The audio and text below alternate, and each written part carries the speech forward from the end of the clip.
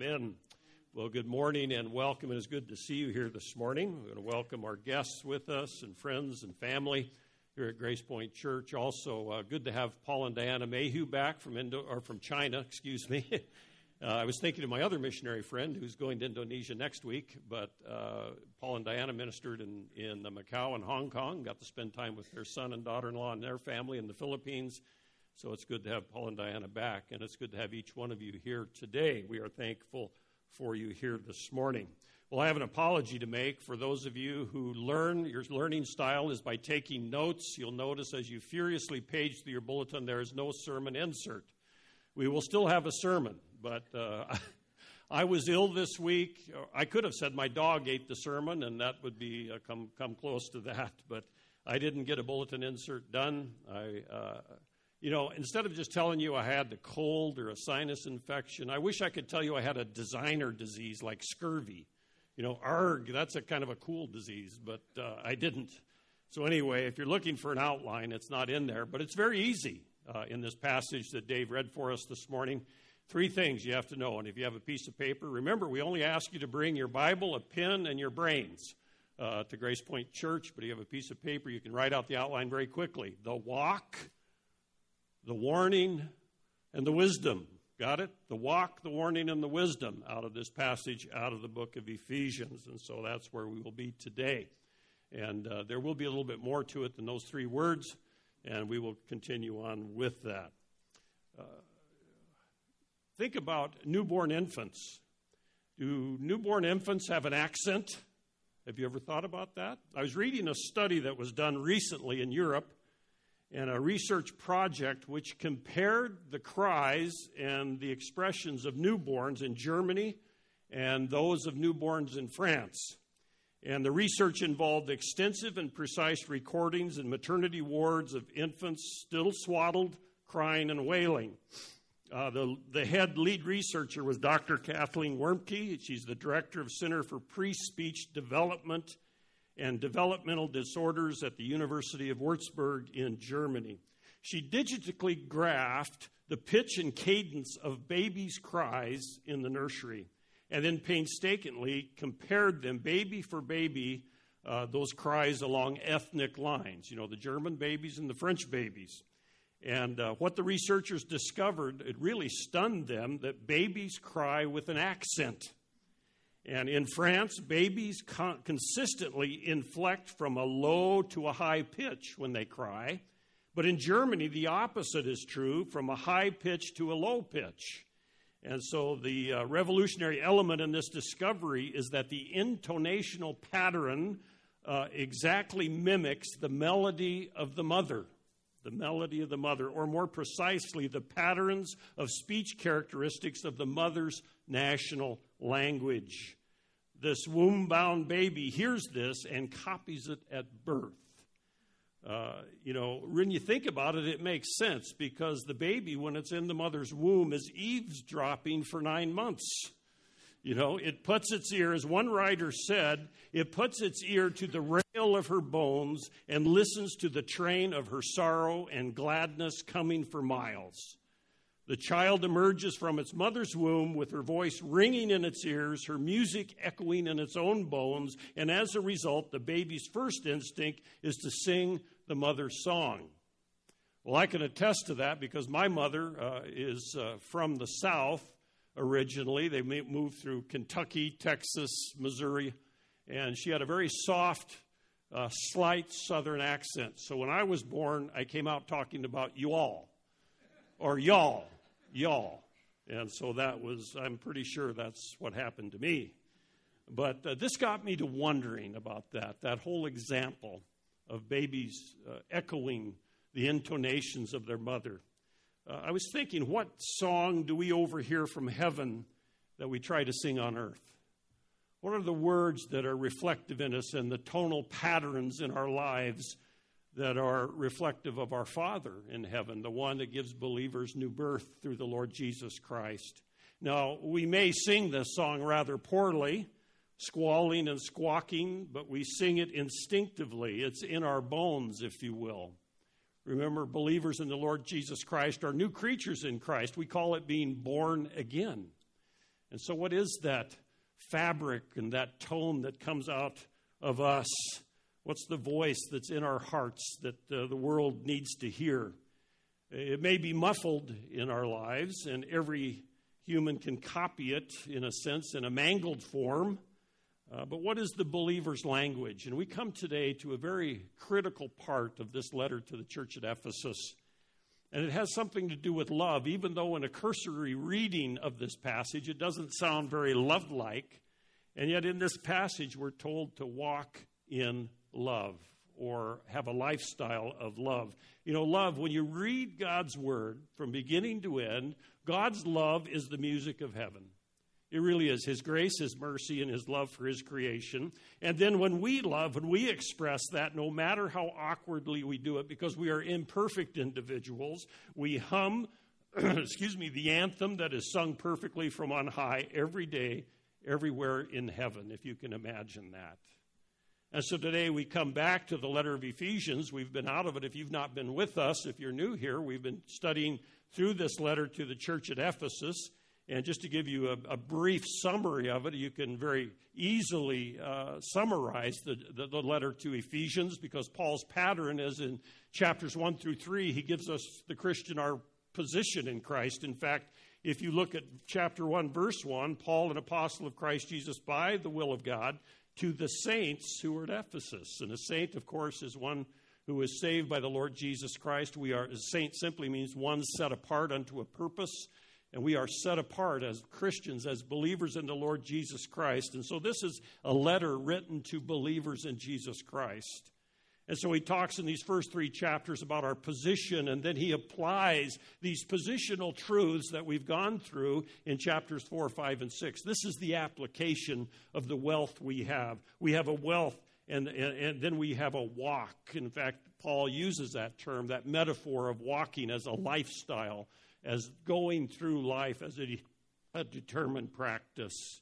And so we have this wealth in chapters 1 through 3, and then we walk, or we apply it. He applies it in chapters 4, 5, and 6. So we're in the middle of this application.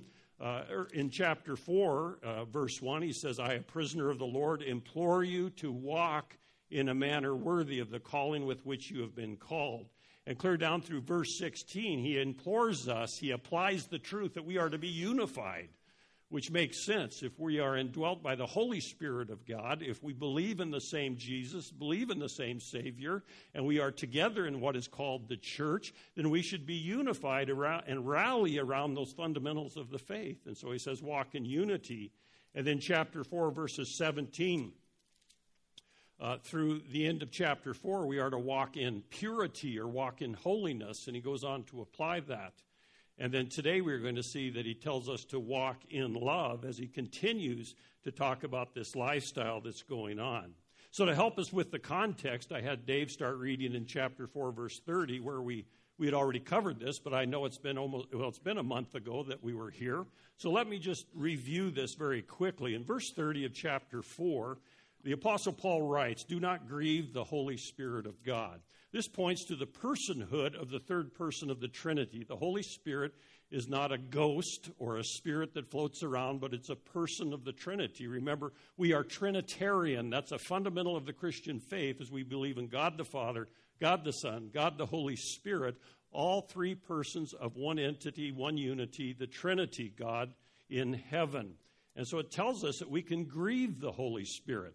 When you think in your own life, when you've had times of grieving over sorrow that someone else has either hurt you, someone else is in sin, someone else has problems, there is grieving, isn't there, when there's loss? And we can grieve the Holy Spirit, and he warns us. In fact, there are 4 commands relating the believer to the Holy Spirit in the New Testament. Grieve not the Holy Spirit, we find here. Walk by the Spirit. Do not quench the Spirit, and pray by the Spirit. And so those 4 commands relate us to the third person of the Trinity. And so he tells us, so do not grieve this Holy Spirit of God, by whom you were sealed for the day of redemption. Now, the idea of being sealed is an amazing positional truth. Page back to chapter 1. We have heard this before. Look at chapter 1, verse 13 and 14. verse 13 and 14 of chapter 1, where Paul is laying out these positional truths, who we really are in Christ. Not who the world tells us we are, but who Jesus tells us we are. Verse 13, in him, speaking of Christ, you also, after listening to the message of truth, the gospel of your salvation, having also believed, you were sealed in him with the Holy Spirit of promise, who was given as a pledge of our inheritance with a view to the redemption of God's own possession, to the praise of his glory. This is better than gold. The Holy Spirit indwells us at the moment of salvation. We are sealed in him. We are like in a fortress or a vault, and it is tightly sealed. Nothing is going to remove us from the salvation provided by the Lord Jesus Christ. And so he tells us and reminds us in verse 30. And then in this context, he talks about our attitudes which lead to action. Remember, our attitudes usually come out in some kind of action in our life. In verses 30 through 32, he lists in verse 31, 6 unpleasant attitudes and actions. The first one there in verse 30 says, let all bitterness. This is basically a sour speech, a sour spirit that is reflected in our speech. John R.W. Stott, the British pastor and theologian, writes that little is sadder in elderly people than a negative and cynical outlook on life. And then Armitage Robinson, quoting Aristotle, the philosopher, defines this word bitterness as an embittered and resentful spirit which refuses to be reconciled. Elsewhere, Paul tells us, do not let a root of bitterness take root in our lives. It is death to us. The second word is wrath, which denotes a passionate rage, which grows out of anger, which is the third word, more settled and sullen hostility. If you've ever heard somebody call someone else an ogre, that's basically the Greek word that's translated here as anger. And it comes out of their life as an ogre, they're angry. And then fourth is clamor. It describes people who get excited, raising their voices in a quarrel, start shouting, even screaming at each other. And that sounds like Sunday talk shows, doesn't it? The political guys arguing back and forth and yelling. That's clamor. The fifth one is slander, speaking evil of others, especially behind their backs, and so defaming and even destroying their reputation. The Greek word that's behind that translation is the word blasphema, which we get blasphemy from. And we know we can blaspheme God and we can blaspheme other people if we're not careful. And then the sixth one is malice or ill will. And it's probably this idea of plotting evil against people. It's an active act to plot evil. And it may be inclusive of the previous 5 vices, namely silently harboring grudges, indignant outbursts, seething rage, public quarrel, and slanderous taunts. As one writer said, there is no place in the Christian's life for these horrid things. They have to be totally rejected. And that is the warning here for us. And then in verse 32a, he contrasts that with 3 pleasant attitudes and actions. Notice verse 32a. Be kind to one another. That's the first one. The word is Christos in Greek. And that is an obvious assonance or a rhythm or a rhyme with the word for Christ, which is Christos. And this idea that we are to be kind as Jesus Christ is kind. Tender-hearted there is compassionate, and forgiving one another is literally acting in grace. Remember, grace is unmerited favor. And oftentimes, when we forgive someone, we have to come to the point of giving them grace, unmerited favor towards one another, because God in Christ has acted in grace towards us. How do we do this? At the end of verse 32, the purpose of this is just as God in Christ has also forgiven you.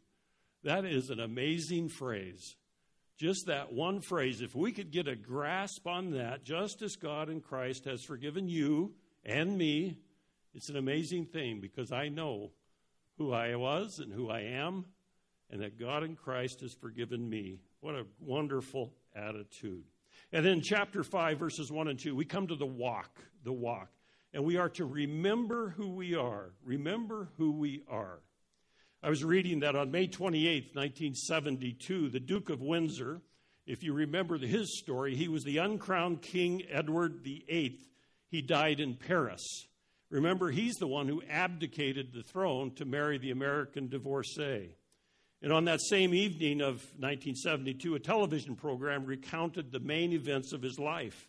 And viewers watched film footage of in which the Duke answered questions about his upbringing, his childhood, his brief reign, and his eventual abdication from the throne of Great Britain. When he was recalling his boyhood as the Prince of Wales, he said, "My father, who was King George V, was a strict disciplinarian.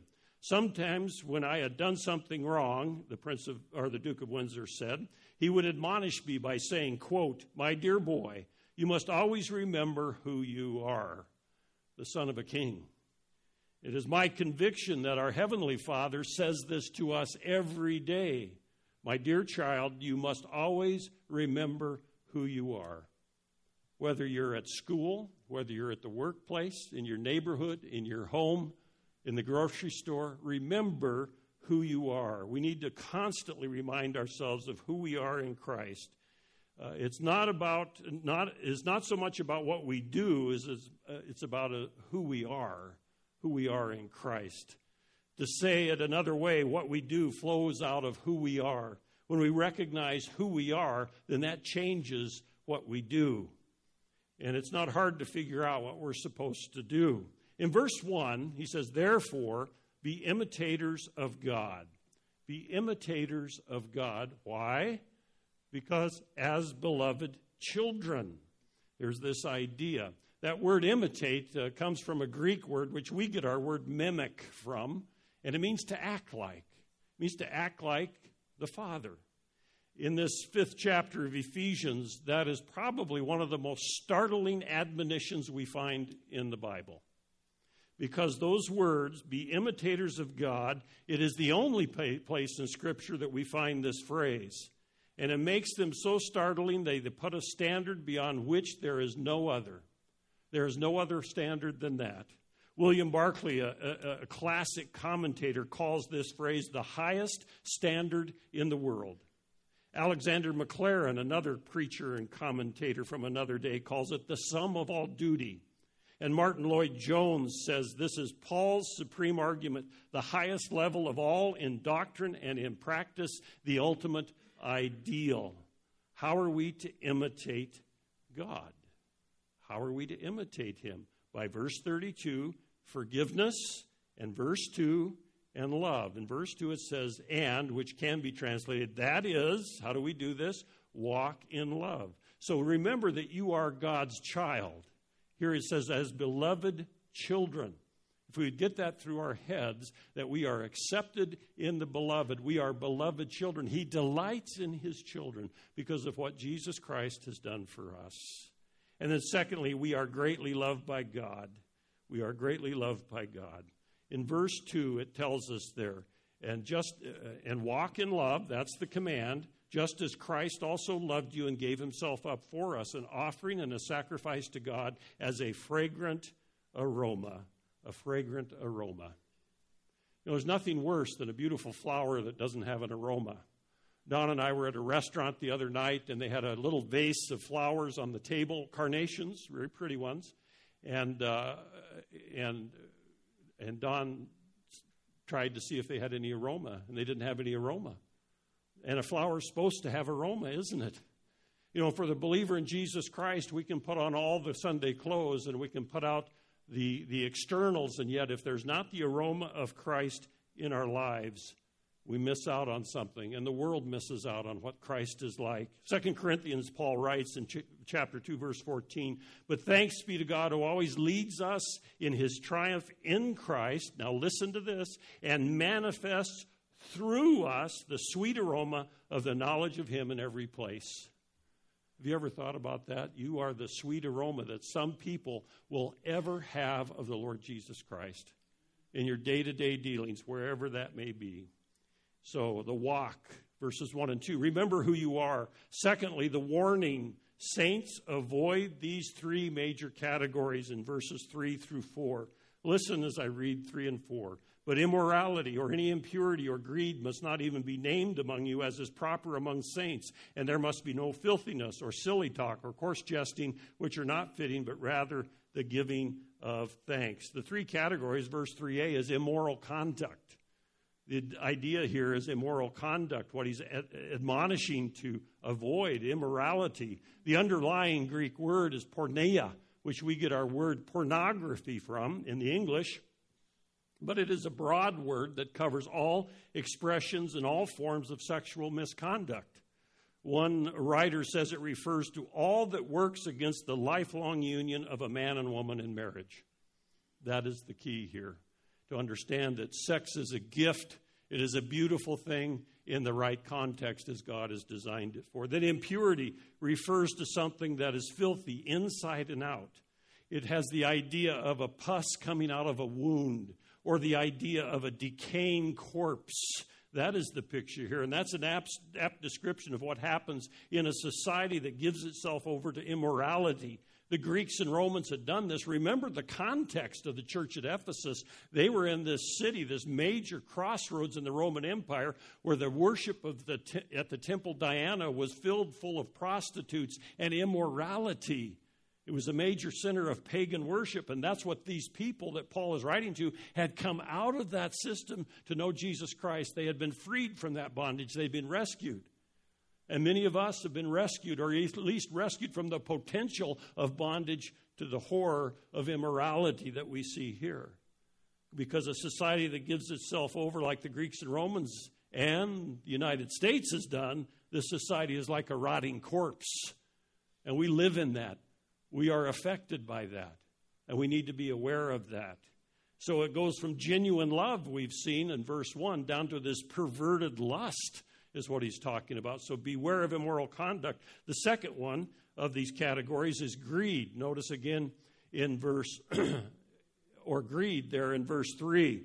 And this refers primarily, when we think about it, to the love of money, the insatiable desire to have more and more.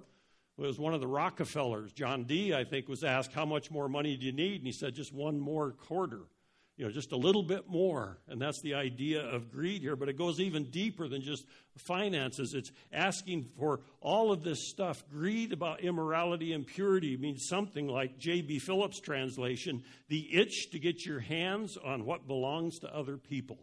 That's the idea here. And it's not just about money, as I said. Greed pushes God out of your life. And that's why in verse 5, when we get to it, you'll see that it's called idolatry. When you think about immoral conduct, when you think about pornography, sexual sin, immorality, impurity, greed, it is an idol. And if that idol's in your life, that is what you are worshiping over the God of the universe. And that's what the Apostle Paul is warning these believers about. It shouldn't even be named among us. And sadly, there's two major ministries in this country whose leadership is under fire now because of immoral conduct. It's horrendous. It's horrific. It's not relegated just to the Roman Catholic Church. Evangelicalism is being shot through with it because our culture is bleeding in and we are finding things to do which are unacceptable to God but acceptable to our society. And that is what we're having. The third major category is obscene speech. Obscene speech. Look at verse 4 again. And there must be no filthiness, silly talk, coarse jesting, which are not fitting, rather than the giving of thanks. Filthy talk refers to that which is evil, ugly, immodest, dirty. It covers obscene talk, taking God's name in vain, speech that is coarse, crude, and unclean. We might call this treasonous speech because it describes phrases that should never come out of the mouth of a Christian. I've told you before that when I got saved, I worked in the woods in Montana. I was a heavy equipment operator. And like a typical logger, I had a vocabulary. It was limited, but it was a vocabulary, and it was not pleasing to God. When I was saved, when I believed in Jesus for everlasting life, it started to grieve me because I knew it grieved God. It grieved Him. And I couldn't stop.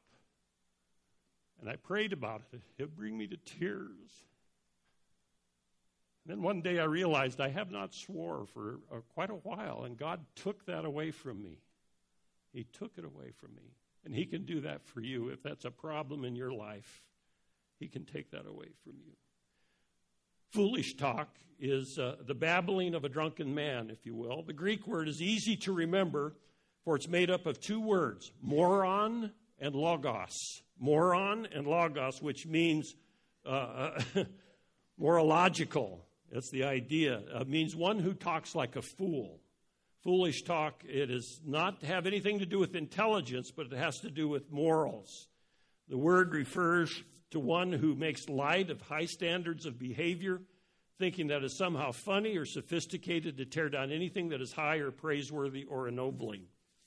I think of our Vice President Pence, when he said that he would not have dinner with a woman that was not his wife. He would be very careful about his relationship with the opposite sex. And what happened on late night TV and in the news, everybody made fun of him. That was foolish talk, to try to tear down somebody's personal convictions about something. And then coarse jesting refers to word with double meanings. You know, the innuendos that you'll hear, often sexual in conduct, with a double meaning, a sentence that sounds innocent but then causes people to giggle or snigger when they hear it. And so that's coarse jesting. So what is the antidote here? Notice in the end of verse 4, but rather the giving of thanks. The giving of thanks. What is our dialect? The Christian dialect is thankfulness. In all things we are to be thankful. We are to be thankful that God is the mighty God of the universe. What we are governs how we think, and how we think governs what we do. And then the warning, saints are to avoid these things. And then the wisdom, we are to remember the certainty of judgment in verses 5 through 7.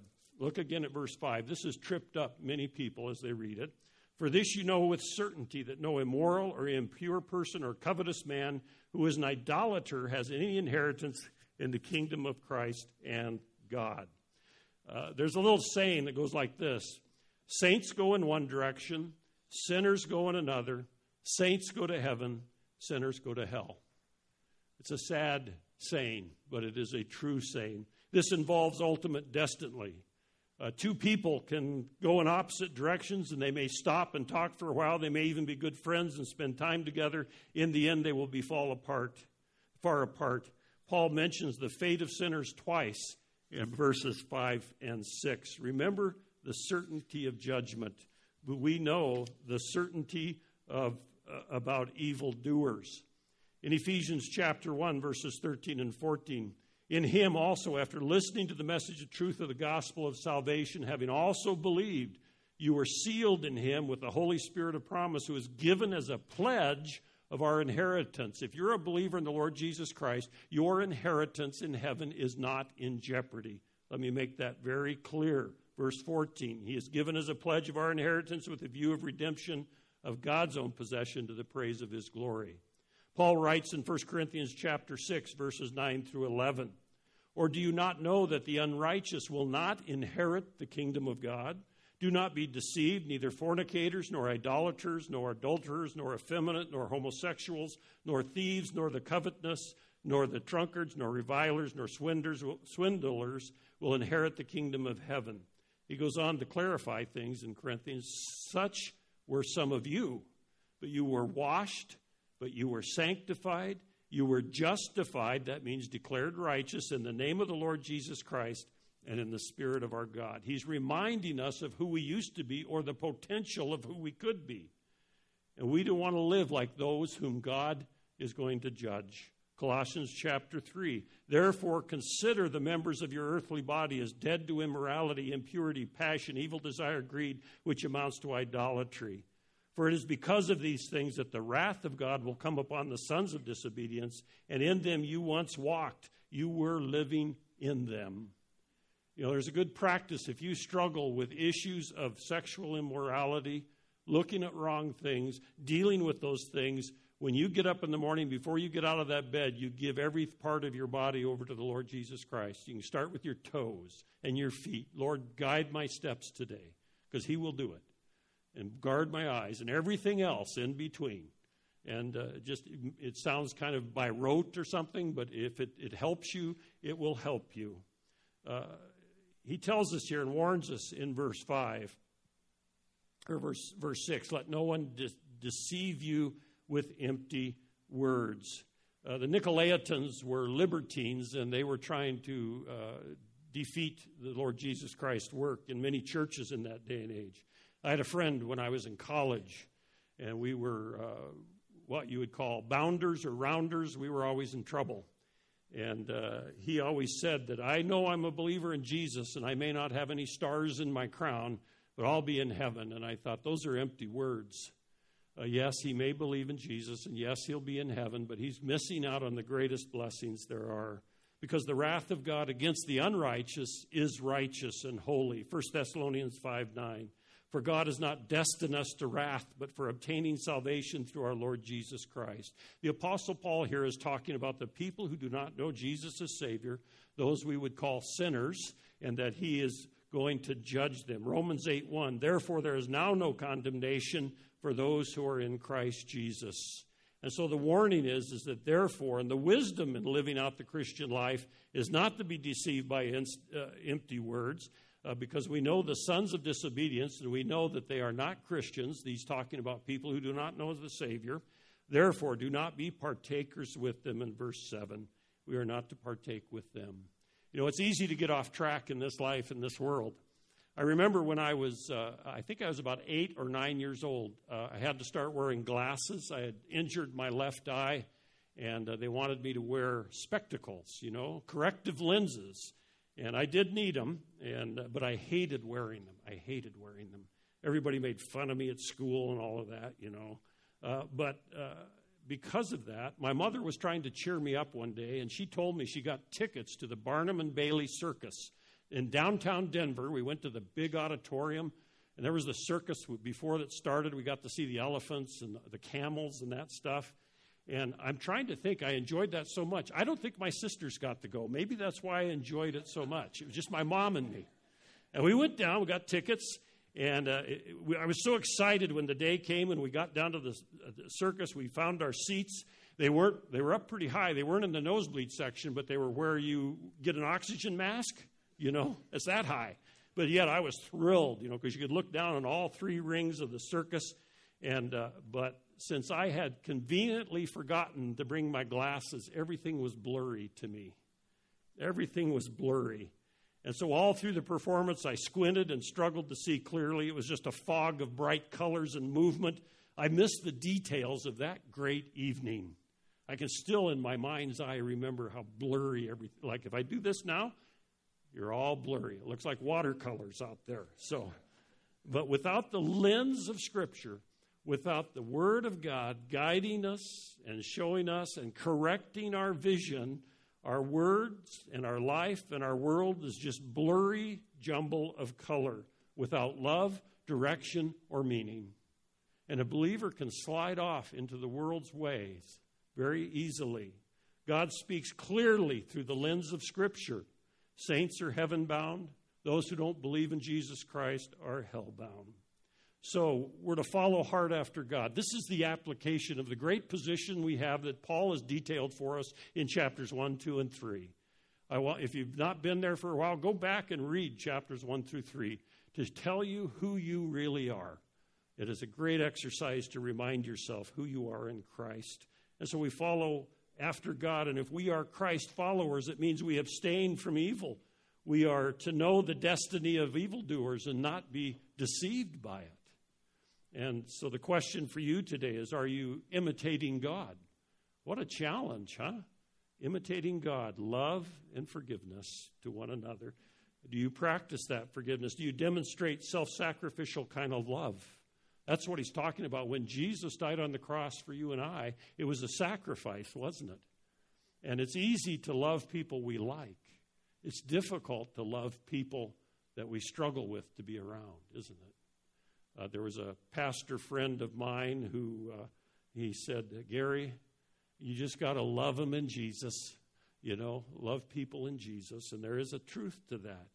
And so do you demonstrate that self-sacrificial kind of love? Can you be labeled as an immoral person? I mean, sadly, as I mentioned, these major ministries, major figures in evangelicalism, I cannot imagine what their churches and their ministries are going through right now. Is there anything coming between you and God? Perhaps you are not of the faith. You've never believed in the Lord Jesus Christ for everlasting life. Today can be the day of your salvation. For God so loves you that he gave his only Son, that whoever believes in him will not perish, but will have everlasting everlasting life. And so we need to make up our mind. Many years ago, there was a TV preacher who always was talking about these words. He said, and I'm quoting him, "If you're going to be a Christian, be one."